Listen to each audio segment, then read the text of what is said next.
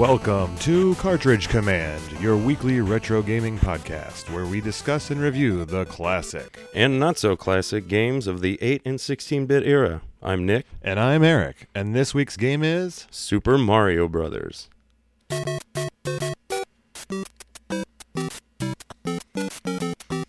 Super Mario Brothers was the pack-in game for the Nintendo Entertainment System.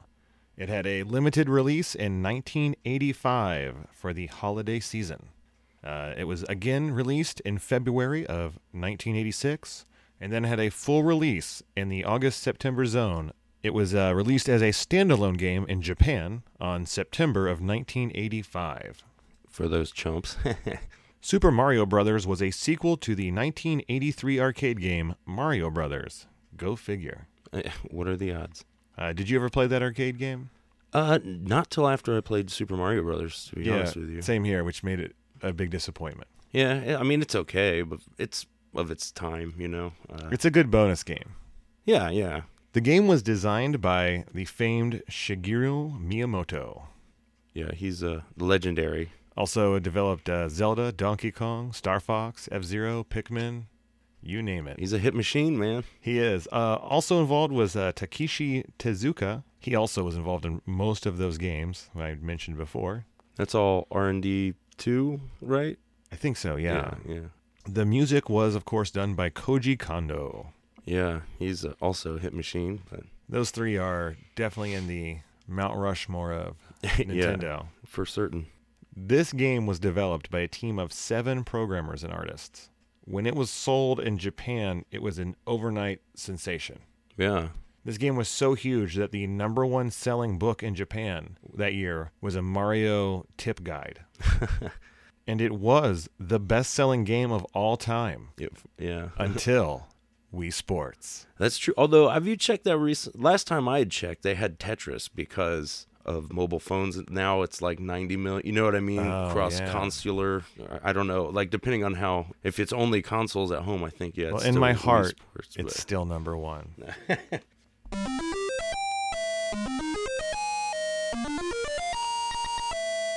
Nick, this game, the style of this game, is side-scrolling action. Yes, left to right, platforming. I mean, this is the definitive side-scroller. Yeah, it really, I mean, that's what was so revolutionary about it was there weren't many games that, you know what, Moon Patrol, Pitfall maybe, that scrolled actually from screen to screen.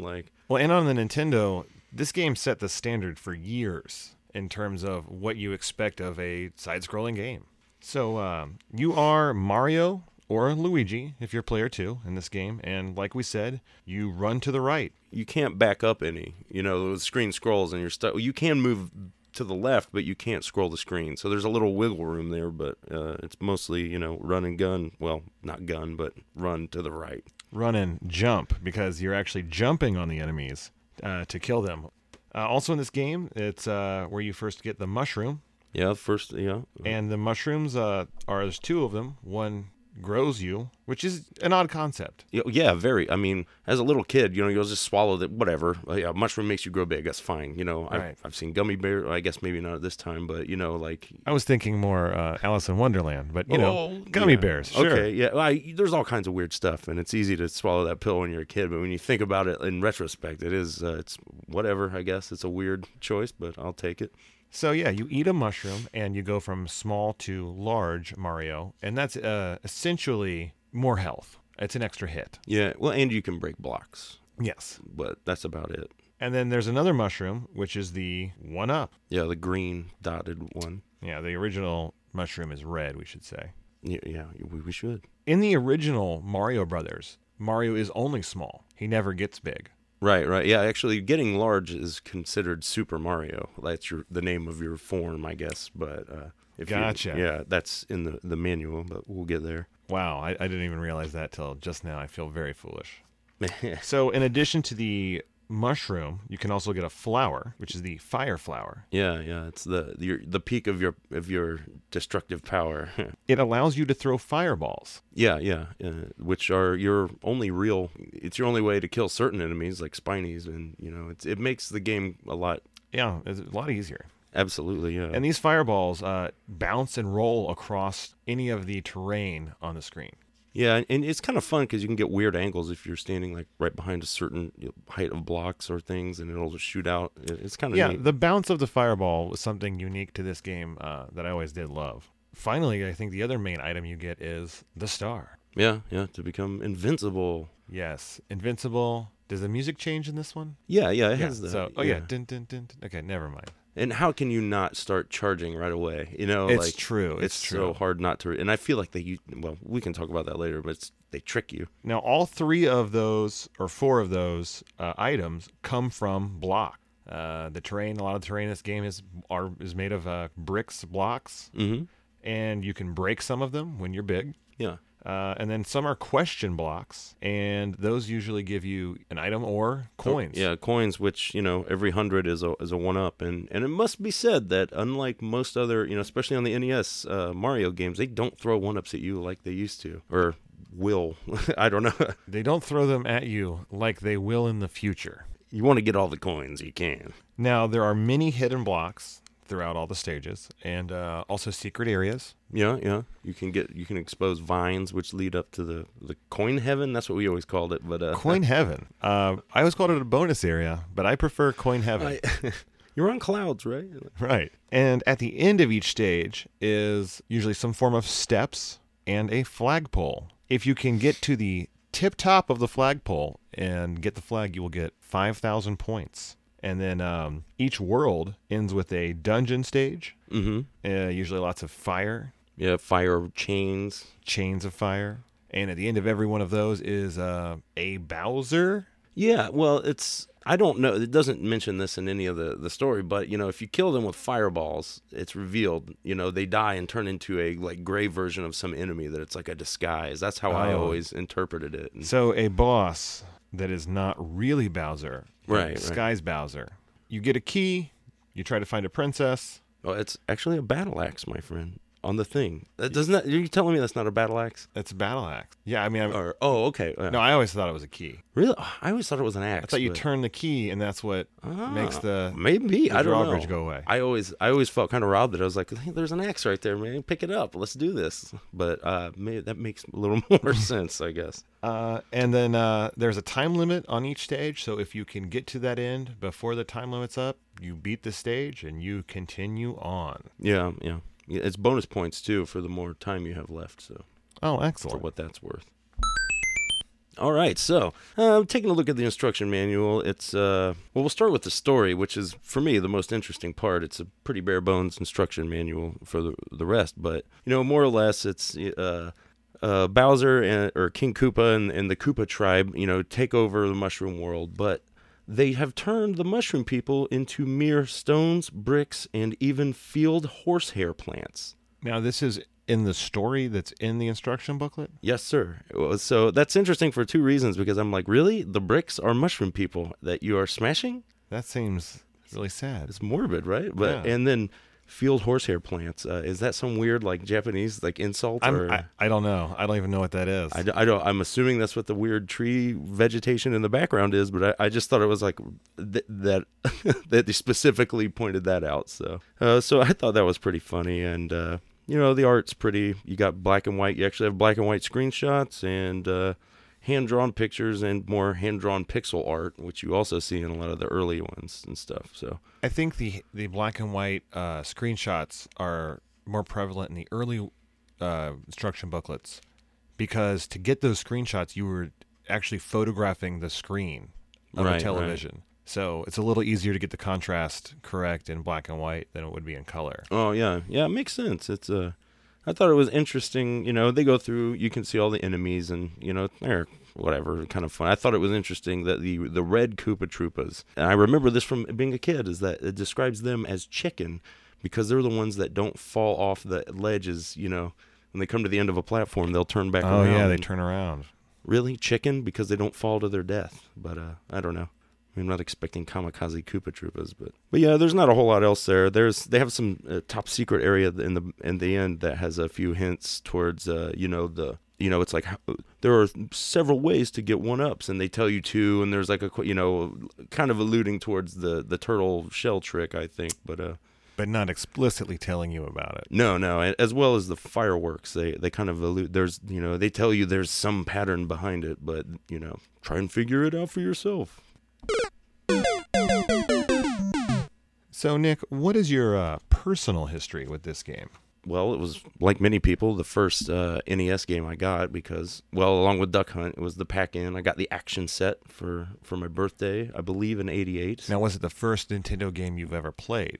Yeah, I had actually played Mario at my cousin's house before, on the NES. When he got it. Yeah, which was, a little before, but, I was blown away. I remember getting it for my birthday that year, and, it's not something I ever would have asked for. That's like, there were certain gifts as a kid where you're starting to get the idea of how much, money's worth, and, like Castle Eternia or some of these giant okay, I'm not getting that. And so I never even asked for it. And I got it and changed my life forever.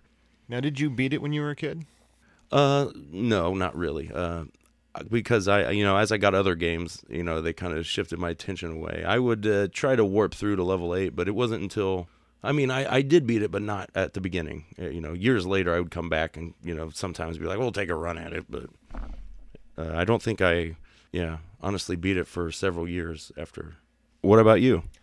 I got this for my birthday, September 9th, 1986, which means I got it in that beginning of that third wave, the large full nation rollout. I didn't even know what a Nintendo Entertainment System was. And my dad noticed a puzzled look on my face as I was trying to read the box, and he said, well, it's a video game. And that was pretty much all I needed to know.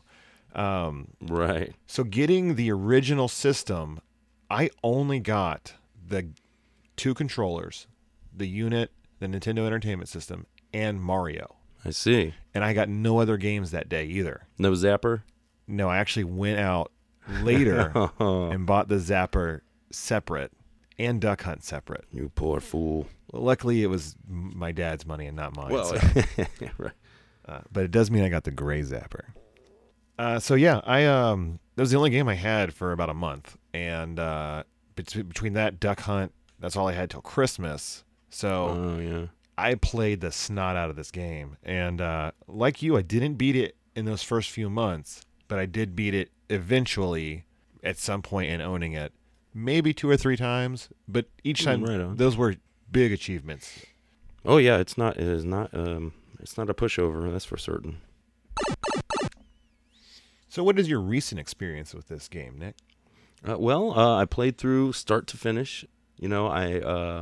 I will say I used the continue cheat, as the game does not give you any continues. You start with 3 lives and that's it, and that my friend is a tough cookie to, I don't know.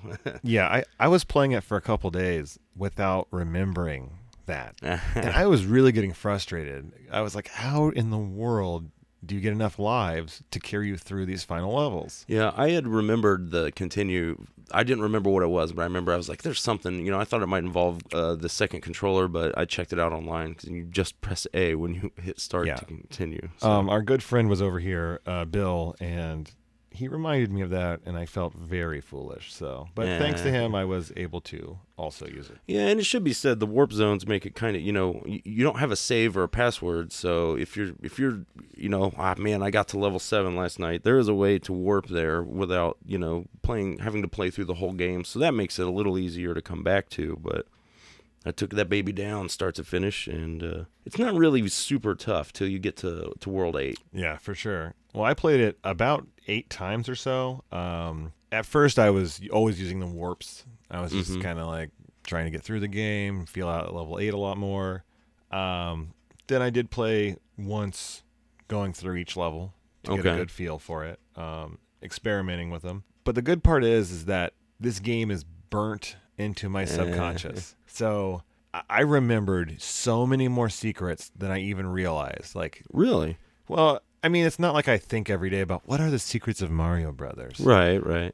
But as I was running through it, boom, boom, hitting 1-ups, all these great things, the secret warp. Some things. Like, one thing I noticed that after I beat it and I thought about it, I was like, I didn't find a single vine. the entire time I went through. I remember thinking to myself beforehand. Oh, I found all the vines. I was like, oh, they're not too hard. You'll remember. But I just went right past them.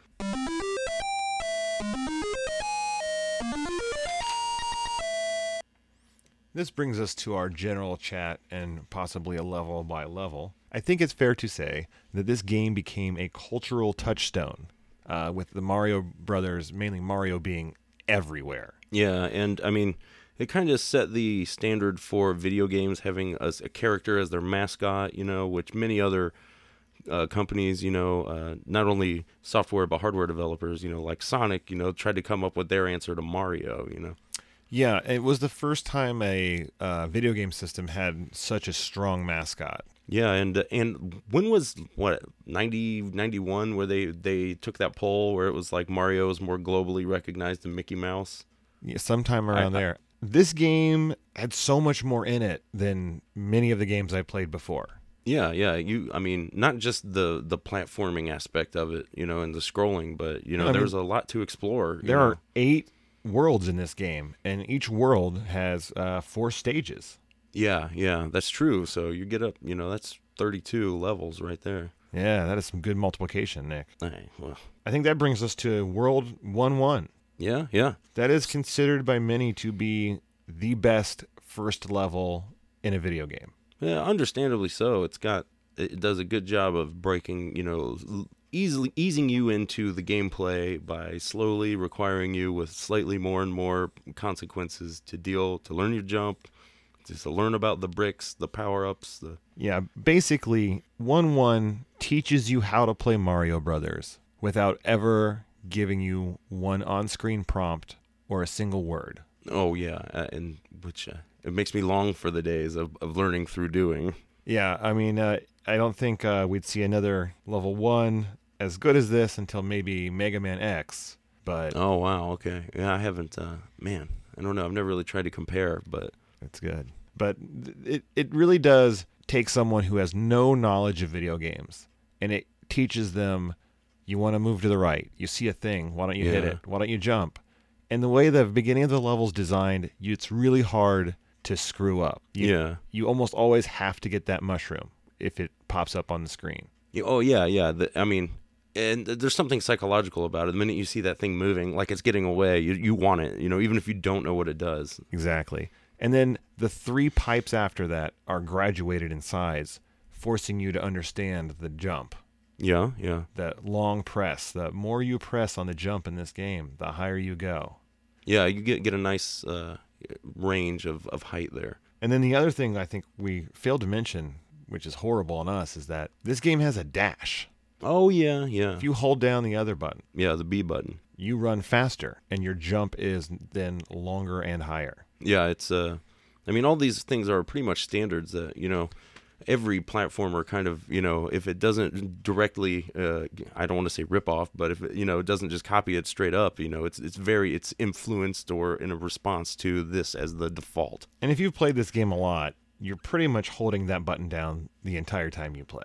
Yeah, that was something I had to unlearn as I was going through because I kept, and I mean, one of the things about the difficulty curve in this game is it's not that bad, but throughout all of the levels, it's easy to die at these simple, things that you would consider, I've already figured out this, I know how to deal with the jumping turtles, and then, 1 pixel off and it bites you, and I remember the rage, man, the Nintendo rage. Then you get to the end of that level, you get the flag, and then how do you make the fireworks? Oh, the fireworks is just your timer. If you have 1, 3, or 6, and the final digit of your time remaining, then you get that many fireworks. That's a letdown. Yeah, they're worth 500 points apiece, though.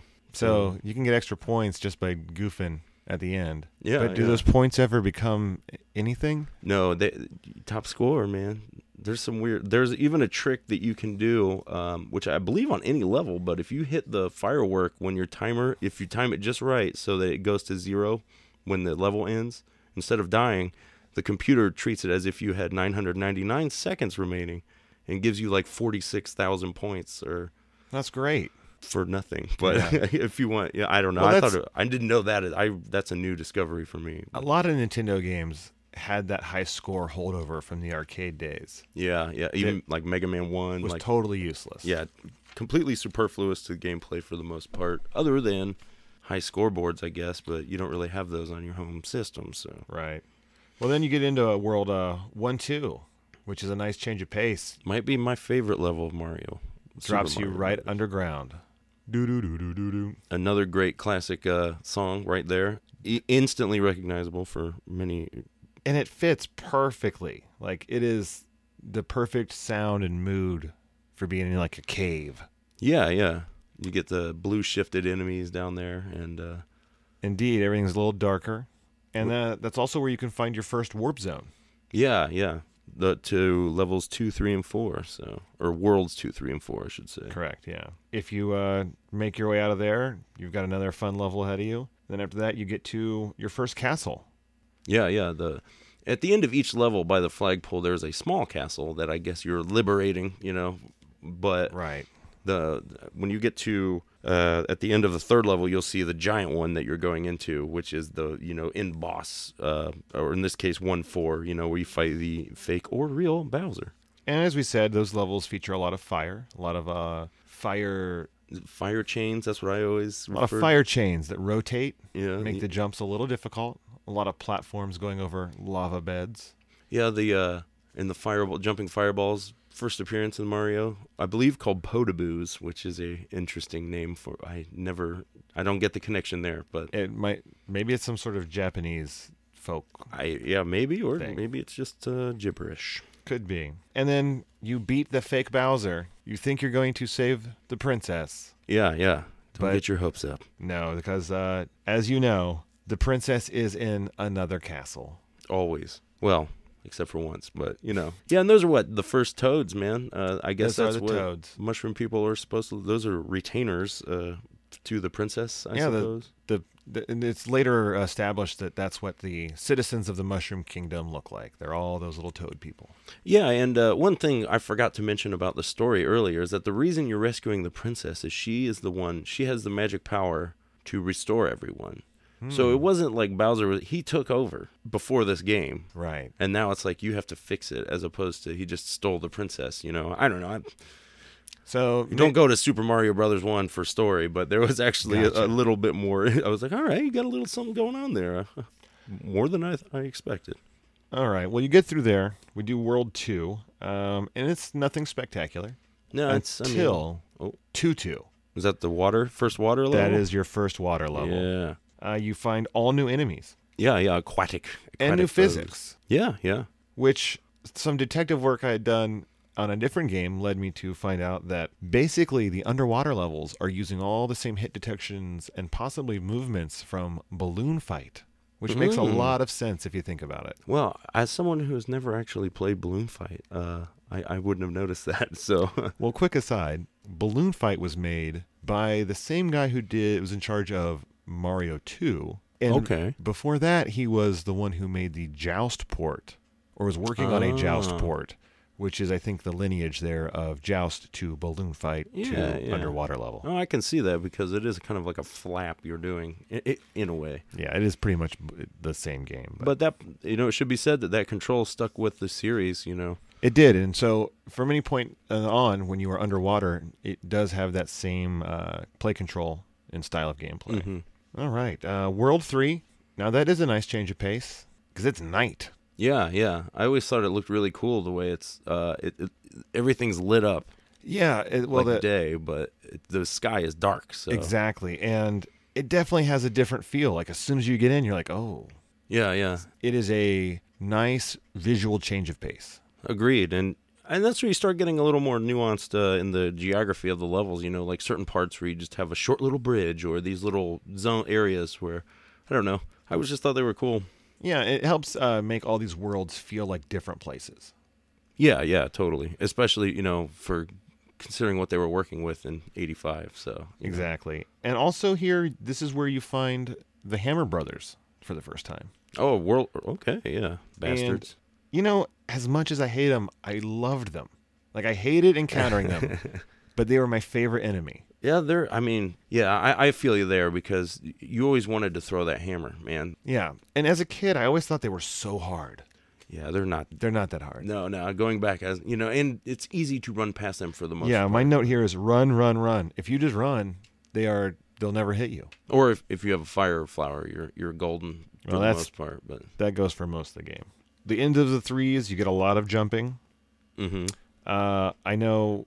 I have a note here that the castle of World 3 really ramps up the fireball arms of Doom. That's what I titled them. Fireball arms. Okay. Fireball arms. Your fire chains. Is that with the huge one at the beginning? The first, the double length. Yeah, and it really puts you on your toes. Yeah, you got to time your stuff right, and that's another thing too to touch on with that's kind of frustrating about the game as well. It does give you a lot to explore. You're on a timer, man, and that can bite you. The later you get in the game, the longer the levels get, so the time becomes tighter. In a way, it kind of reminds me of like in Sonic the Hedgehog. You know how you're torn between the game design simultaneously wants you to go real fast and also mess around, explore, find some power-ups. So it's like there's a balancing act there. I definitely feel that. And when you get close to time, the music picks up in pace. And as a kid, I was like, oh no, I just have to run to the end right now. Yeah, which again, like there are certain points where you go up there's stairs to the end of the flagpole, and those in themselves become more difficult, where they'll have gaps missing, or fire flower or not fire flowers, the piranha plant type, something that's trying to get you, and it's like that music makes me want to run, even though I'm right there. I know it's not going to take me 80 seconds to get to jump, but it's that like music makes you need to move. It's brilliant. Well, and since we're off on a tangent that involves the flagpole, what do you think is on that flag? I thought it was a turtle shell for the Koopas, right? Oh. I don't know if that's... I don't know where I got that from. Interesting, because what I actually wrote down was, is it a peace sign or a mushroom on the flag? Oh, yeah. Or a Mercedes symbol, maybe? Or I think it's interesting that neither of those things that I said was a turtle shell. So I guess the answer is neither to you. I don't know. It's not something I ever really thought about. I just always assumed that it was like, they're the turtle people, and those are the flags that you're lowering because that's the castle you're taking back. But I made all that up on my own, so I don't know. As a child, I thought it was a peace sign, which makes little sense. And if it's a mushroom, that makes the most sense. Yeah. Since you are in the Mushroom Kingdom. Right. But who knows? I guess let's get back to some worlds here. World 4. Yeah. It is where we first find... How do you say this guy's name? Lakitu? That's how I say it. Lakitu. I loved him. It's a cool idea for an enemy. I mean, I hate him when I have to fight him. Right, a lot but of times, it's so different, And the cool thing is that you can kill him, but he will come back. Yeah, after you get a brief reprieve, until he respawns. But it's it's just cool to see him throwing enemies down. It adds another level of like kind of existence to the world where it's like these guys come from somewhere. Some of them do, Yeah, they don't just wander in from the right side of the screen. Yeah. And then 4-2 is the next good underground level. Yeah. Which it's also the next warp zone. It is the next warp zone. It's actually the home of the next 2 warp zones. Oh yeah. There's a warp to level 5, and then there's the trickiest warp of all to get to, which takes you to levels 6, 7, and 8. Yeah, where you have to... 5 is just where you walk over the top at the end. Yeah, just like it's a repeat 1, of 2, the right? beginning. And then the original. The warp. real one is where you have to get the vine. Yes, and what happens is you jump across a gap, and there's a block you can hit, but you don't want to hit it. Because if you do, it blocks you from activating the vine. Yeah, it's a clever little puzzle there. They kind of... Exactly. So it takes a little trickery, but if you get it, then you can pop right to 8 and then start your way down that road. But if you go through it and don't take any of the warps, you get to 4-3, which is I don't know if it's the first time we see those scale platforms, but it is like a nightmare jumping level. Yeah, it's pretty tough. We've seen dropping ones before, and those are usually in the 3s. Gotcha. It seems like the mushroom style. The levels. more dangerous jumpy levels, as I would call them. Is this is 4-3 the level where you can jump over the flagpole at the end with the, where there isn't like so much of a ladder, but there's one of those I think so. pulley systems, and if you stand on the one on the left as the right one starts rising, and if you can time it just right, you can jump over the flagpole, which was always a goal, of mine as a kid, but once you actually do it, it's very, very anticlimactic. Nothing, Yeah, very very you get lackluster. nothing. But World 5 is a nice break after the hardness of 4-3 and then its dungeon. 4-4, the castle, let's just say. I call everything a dungeon. And I always thought of like 1-2 as dungeons. And yeah. Then, I just have a bad habit of always referring to the final levels of things as dungeons. Oh, right. But it's not too rough. And No. get to 5-2, that's when they throw a million Hammer Brothers at you.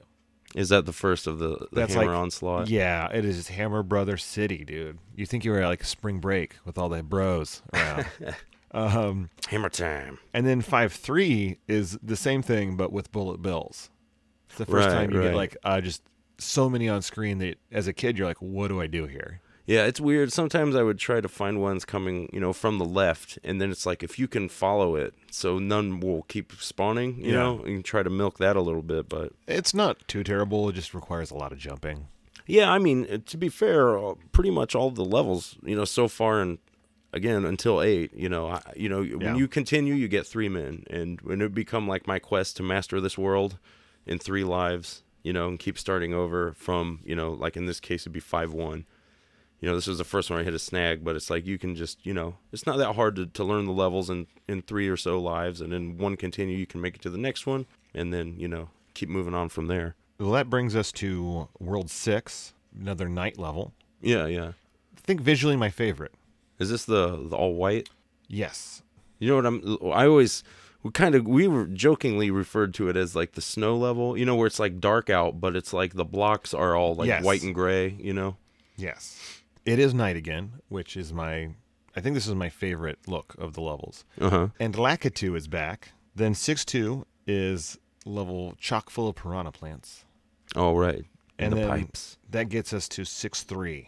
And that is what I call the scary level. Oh, is that the all gray? It is, yeah. Why is it all like gray? Like to me, I was like, have we died? Is this? Yeah, I don't know what. Is this the dead? Like I couldn't. It was always extra freaky to me as a kid. I always thought it was like, maybe this is supposed to be ice or snow, but it's not slippery. And I mean, I think this might even predate that trope in video games. Right. To me, it was like, oh, you've entered Nightmare Land. Right. Everything's backwards. That's a fair, yeah. So another standard castle. The castles, there's not a lot of variation in the castles, to be honest. Is 7-4 the first one where you start to get the maze section? Yeah, so let's get to the 7s here. World 7 is nice because it is bright and happy again. Right. But if you thought there were a lot of bullet bills before, I'm sorry, because now it is non-stop bullet bill action. You make it through there, 7-2, back underwater again. I love that level. Lots going on there. Tons of bloopers. Yeah, I hate those guys. Although I don't know if it works when you're Super Mario, but if you just walk on the bottom, they can't hurt you. Really? They'll always jump back up before. I know it works if you're normal Mario, but and if you can make it into any of the water levels with Fire Flower, then you're just a god among fish. Yeah, you can slay them all. 7-3, you're on a bridge. Oh yeah, we didn't really talk about the bridge levels, but I missed it on my notes somewhere. Well, there's a couple. I got back on the bridge. Yeah, there's a couple levels where you were on a bridge running, and there are fish that jump out. Yeah, they oh yeah, that's what the word fish was here on 2-3. Oh, 2-3 was our first bridge level. Fish. So yeah, just lots and lots of fish, just running as fast as you can. Yeah, they're all jumping up at you from below. And then, as you said, 7-4 is the first castle where there's a little curveball. Yeah. They've all been fairly easy. Or at least straightforward. Straightforward. Let me phrase that. Maybe not easy, but straightforward. You're always just going to the right. You're just dodging the fireballs, jumping over the arms of death. Yeah. But in 7-4, this castle has a trick. Yeah, it starts to it gives you like three choices, kind of like an upper, middle, and lower kind of passageway as you're moving right. And if you choose the wrong one or in the wrong order, then it just you're back to the beginning. It's a loop. It repeats and repeats. And the first time I ran into this, I did not know what was going on. I thought it was an endless thing, or when you were a kid. Yeah, it blew my mind. Like where I was like, this game's broken, or Right. And I think as a kid, I just brute forced my way through it. Yeah, you can. But again, this is where the timer bites you, because if you spend too much time there, you'll just die. It's true, but when you go through the correct path, you do get an audible ding. Yeah. So you can figure it out without wasting too much time. And if you've got a Post-it note handy, the order is bottom, middle, top, middle, top, ding. So just do that, and you'll be fine. You get through that, and then you get to World 8. And my first note for World 8 is, it's on. Yeah, nobody's pulling punches now. Yeah, I mean, right off the bat, it's not insane. You're like, okay, I got this. Yeah, but it is constant. Yeah, and indeed. And it's all about tricky jumps. Yeah, they have clearly mapped out your exact arcs and are intending for you to, you got to know it. I don't find the enemies to be that, I don't die from the enemies. Yeah. In these levels. It's not that bad. It's always the jumps. Yeah, or certain, it pretty much is. You're right. I mean, if it's not a jump, it's me falling because of my, missing a jump. So you get through 8-1, you find 8-2. 8-2 with Lakitu. Yeah, at the very beginning. Right off the bat. This is one of the levels I played the most. I kept getting, because there is a 1-up not too far from the beginning. So, you can jump on Lakitu because you have there's some ledges up there that are pretty close that involve some patience to lure him up while not getting killed. And then you can get that 1-up and then so essentially create the loop. Yeah, and then you can, as long as you don't die before you get that 1-up, you can keep playing this one level forever. So I spent a lot of time doing that on my on the playthrough. Yeah, and so you've got Lakitu throwing the little spiky guys. You've got a lot of bullet bills flying around. Mm-hmm. The one part that kills me in 8-2 is when you have the pipe and then space, brick, yes, long space. You have to get the jump, and it's like if you're not already moving, like it's really hard to get the run right to where you have to run over both those blocks, but if you're not going fast enough already, you'll just fall. And yeah, that's the one jump that, man, it just sucks. I don't even know at this point if the jump is as hard as I think it is, but the stress when I get right to it where I'm like, I know this is coming. Even the one that has, where you have to make the running jump onto the single platform. I find that one much easier. Yeah, I didn't die on that one, and that's the one I remembered from being a kid. I was like, man, there's that one jump that you can only hit the single, and then that's no problem. But this crap No, here, because it's literally at the end of your long jump arc. Like, if you are just doing everything at full force, you will land on that block. Right. But you have to watch it because you can slide off if you're, Yes, that's indeed. why I usually jump every time I land, and then, Right up. Then 8-3, it's kind of easy at first. It lulls you into a false sense of security. Yeah, but the Hammer Brothers are back. Oh, they are back and badder than ever. Yeah. I have it written down as a full-on 3-keg Hammer Bro party. Yeah, there's like what, 4 or 5 pairs? Well, it's just they're staggered in a way that it just feels like there's always an avalanche of hammers flying. Yeah, this level is where, when I finally beat this game recently, this was where I was able to really do it, because I didn't realize at first, but there might be 3 mushrooms in this level. Okay. Which, the power-ups are pretty hard to come by in all of levels, World 8, 1, 2, and 3, but if you can get a fire flower relatively early in the level, and then it's just cake. And if you have that fire flower and you make it through the level, that helps, because there are, we'll get there in level 8-4, but. Well, like you said, I know what you're about to say. When you get to 8-4, what I like to call the creepy castle, it is the final castle. Yeah. It's the big castle. And like you were going to say, what's creepy about it is it's got Goombas in it. Yeah. And other enemies. What we forgot to say maybe before is that even though the castles have all those other things in it, like the fire and all that stuff, there aren't enemies in them. It's just not traditional enemies from the other levels, you know. But this one has the enemies from the other levels in it, and they should not be there. And what it doesn't have is any power-ups. No, not a single one.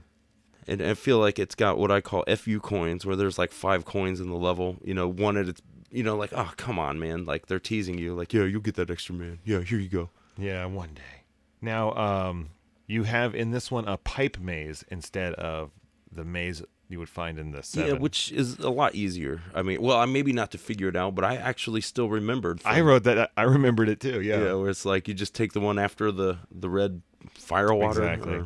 Then you also get castle water. Yeah. You get water in a castle. Like, this castle is breaking all the rules. Yeah, once you go that, which is by far to me the hardest part of the level. The water part? Yeah. I mean, I could get there. I mean, the maze part is really nothing once you know what you're doing. And, you know.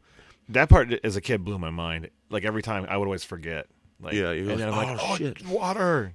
You know, and it's even got the water music. You know, yeah. Then another Bowser battle.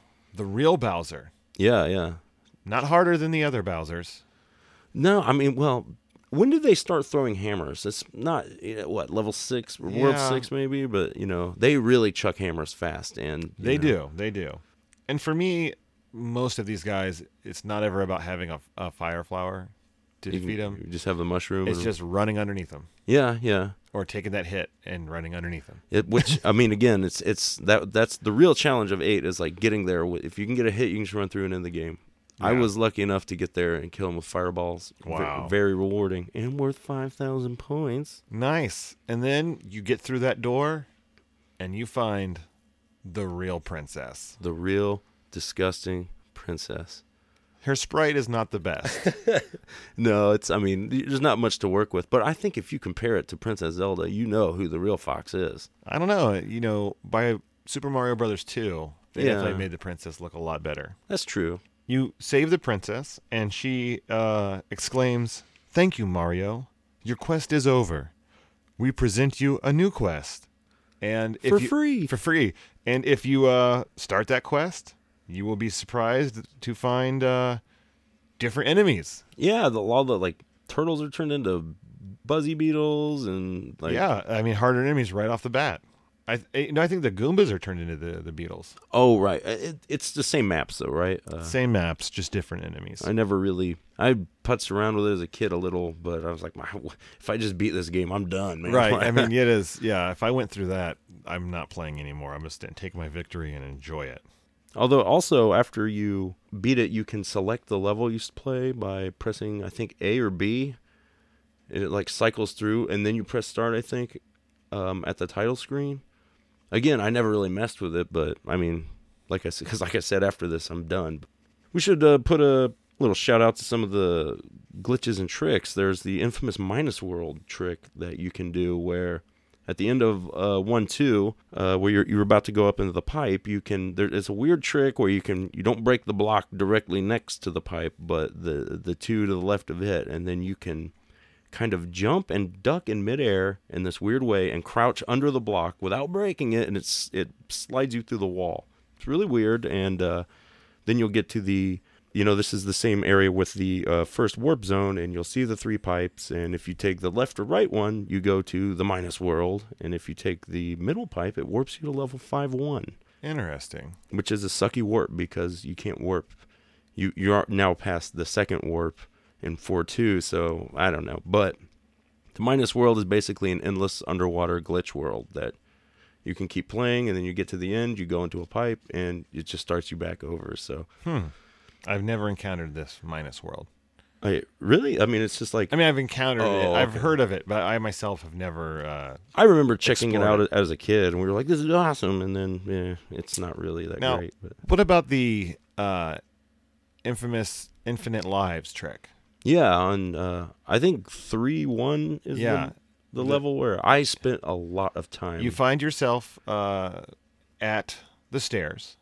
Yeah, at the end, the block stairs. And you grab yourself the Koopa It's rolling along. There's 2 turtles coming down, and I even checked online to be like, man, I always had trouble with it as a kid, so I never really did it. I never could pull it off as a kid, and then I thought, well, I'm obviously better now. I'll do it now. Yeah. And I did not. No. I did not pull it off. I spent probably an hour trying to do this. Like, I couldn't do it in the real game, so I tried emulating, and I was like, I'm just going to save state right there until I can get it right, and I never did. It was so frustrating. Like, yeah, I always wanted to be able to do it, and I remember reading about the trick as a kid, but it's not something I could ever recreate on my own.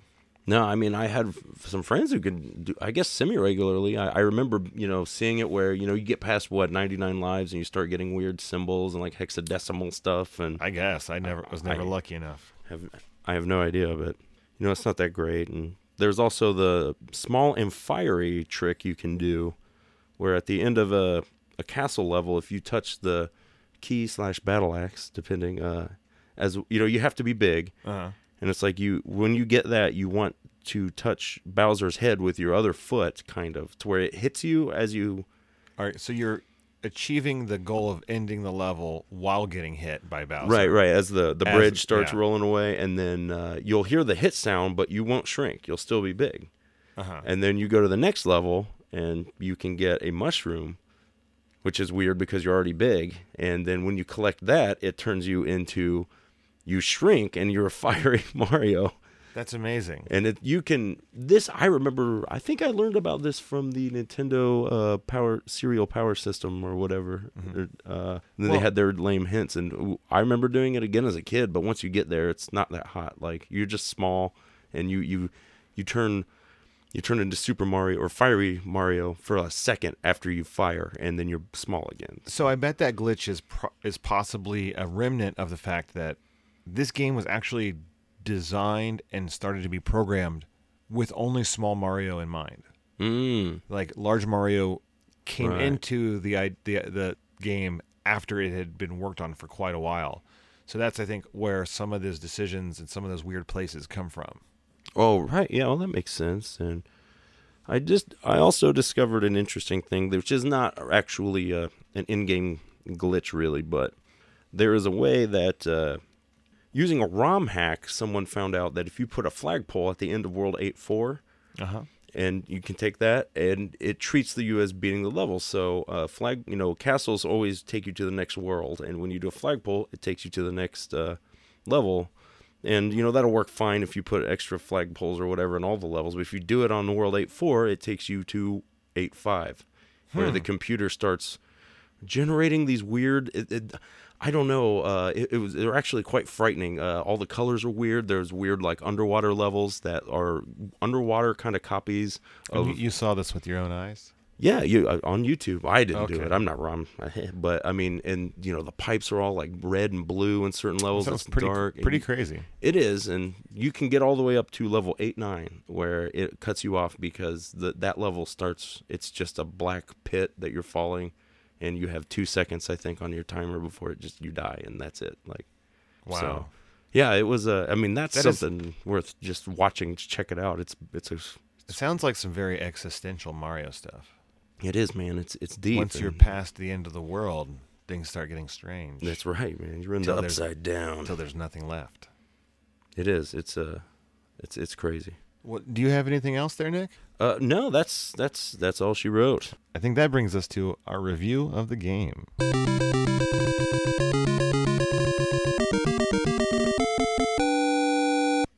Let's begin with graphics and sound. Nick, I gave this a 4. A 4, really? Okay. Yes, because mainly for the sound. The graphics are good. I mean, they were a touchstone. They were the first time I saw larger sprites. Yeah. Characters that were more than one block. The characters are all very distinct. You can tell them all from each other, and their designs are iconic enough that they lasted for many years. But what really pushed it to a 4 for me was the sound. The music is so well made, so catchy. Some of the best. And the sound effects are just spot on. Yeah, I gave it a 3 because I thought the The graphics are definitely not bad in any way. They're, kind of, the actual quality of it, the sprites and stuff are about average, I would say, for, 85, 86, whenever, especially for a home system. But, it's really the music that pulls it through for me, Yeah, as was for me. The sounds are good, but for the music, it's less the quality of the sound as the composition, like that's some of the catchiest, greatest music that almost no one can forget, so. Now, what do you have for play control, sir? Okay, I gave it a 2.5. And I actually wrote down here, I was like, the jump is not as good as I remembered. I had a lot of trouble at first adjusting back to where, over the years, Mario's jump has become more refined. And I always remembered this as a milestone, that jump was perfect. And then when I go back, I realize I'm like, I hadn't really played this after I played other games since it came so early, so I knocked it, a little bit, but I just don't, it's tough to get that, the inertia down when you're jumping, I think. But well, I gave it a 4, and I put the play control's almost perfect. Really? You are full of it. It just came right back to me. My son was watching me play, and it felt real good because he said to me something along the lines of, how do you make it look so easy? And I've played this game so much as a kid. And yes, Mario's moveset has evolved with the various games. Mm-hmm. But the jump in this game feels so good, and there's just the right amount of slide.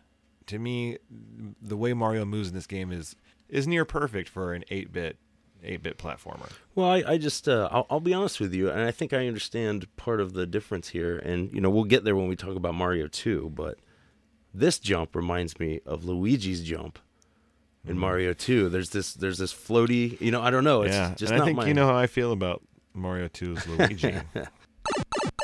And now we have the challenge factor. I gave it a 4. I also gave it a 4. It's not too hard. No. Until World 8.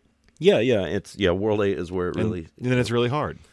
Yeah, and, it does a good job of ramping up and, not hitting you with anything you're really unprepared for. But I think... there are spots all through the game that are instant death. Now, I would say that if you're playing without the control or the continue trick, then I would give it like a 10 or something because there's no way. That's exactly what I was thinking until I remembered that. I was like, how am I going to do this? Finally, we have theme and fun. Nick? I gave it a 3.5. I think it's, the running, the jumping, it's all great. My favorite part is always exploring, breaking blocks, finding secrets, right? But the problem is that it is kind of opposed by the timer, which I'm not a fan of. So that kind of makes it, I still think it's a good game and it's fun, but it's like, man, if it didn't have a timer, then I guess I would enjoy it a lot more, but it really pulls you in two directions, I think. And I think that timer is one of those things that is also an arcade holdover. Yeah, which again, I can see it in the arcade. You're trying to keep people pumping in, but I already paid my $60 or whatever that Mario Brothers cartridge cost, so I shouldn't have to deal with it. Now, I gave it a 3.5 also. Each of the worlds feel distinct. They feel like a different world. There's lots of different things going on. There's so many different types of places to jump and run through, ways to play this game. So the theme, while not consistent in, I don't know what a Mushroom Kingdom is, right. Each of the worlds feels distinct, and there's enough things going on different amongst all the different levels that you feel like you're traveling. And as far as fun's concerned, this was it. This was the game that made you want to play a video game all day long. If you examine this game, compared to everything else that was out at the time, especially on home consoles, like it's head and shoulders above the rest. This was, it doesn't look like it now, but it was a technical marvel, like. And truly was, which I guess brings us to our final question.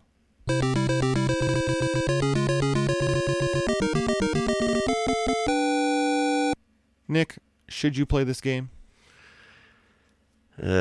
See, I'm on the fence. I want to say yes because it's it's a gaming milestone and it's not a bad game, but it is a rough game, man. And I just wonder, I feel like you could, it's fun to go back and see where it started, I guess. And, with warps, you can get through it, but. That's why I said yes, because this is the definitive beginning of modern gaming to me. Yeah. Oh, absolutely. This was the beginning of games I wanted to play and replay and play for hours. It's maybe not one of those games you can go back and do that with now, but it's a game I think everyone should experience. Yeah, I mean, I just wonder, even for me, I don't have a lot of nostalgia. I mean, I do in a way for this game, but even as a kid, like, I know I wasn't like, I don't know. Nick, you got to call it. Yes or no? All right, I'll say yes, but right. Don't expect to have a ton of fun. That's all I'm warning you, because it's tough. It is tough, but it is totally worth your time. Next week's game will be Super C. And remember, folks, if there's anything big we missed or things we got wrong, kindly let us know at cartridgecommand@gmail.com, and we might address it in the future. Thank you so much for listening. Please check us out on Twitter at CartCommand, and you can subscribe to the show on iTunes or Stitcher. And as always, Cartridge Commandos, game on!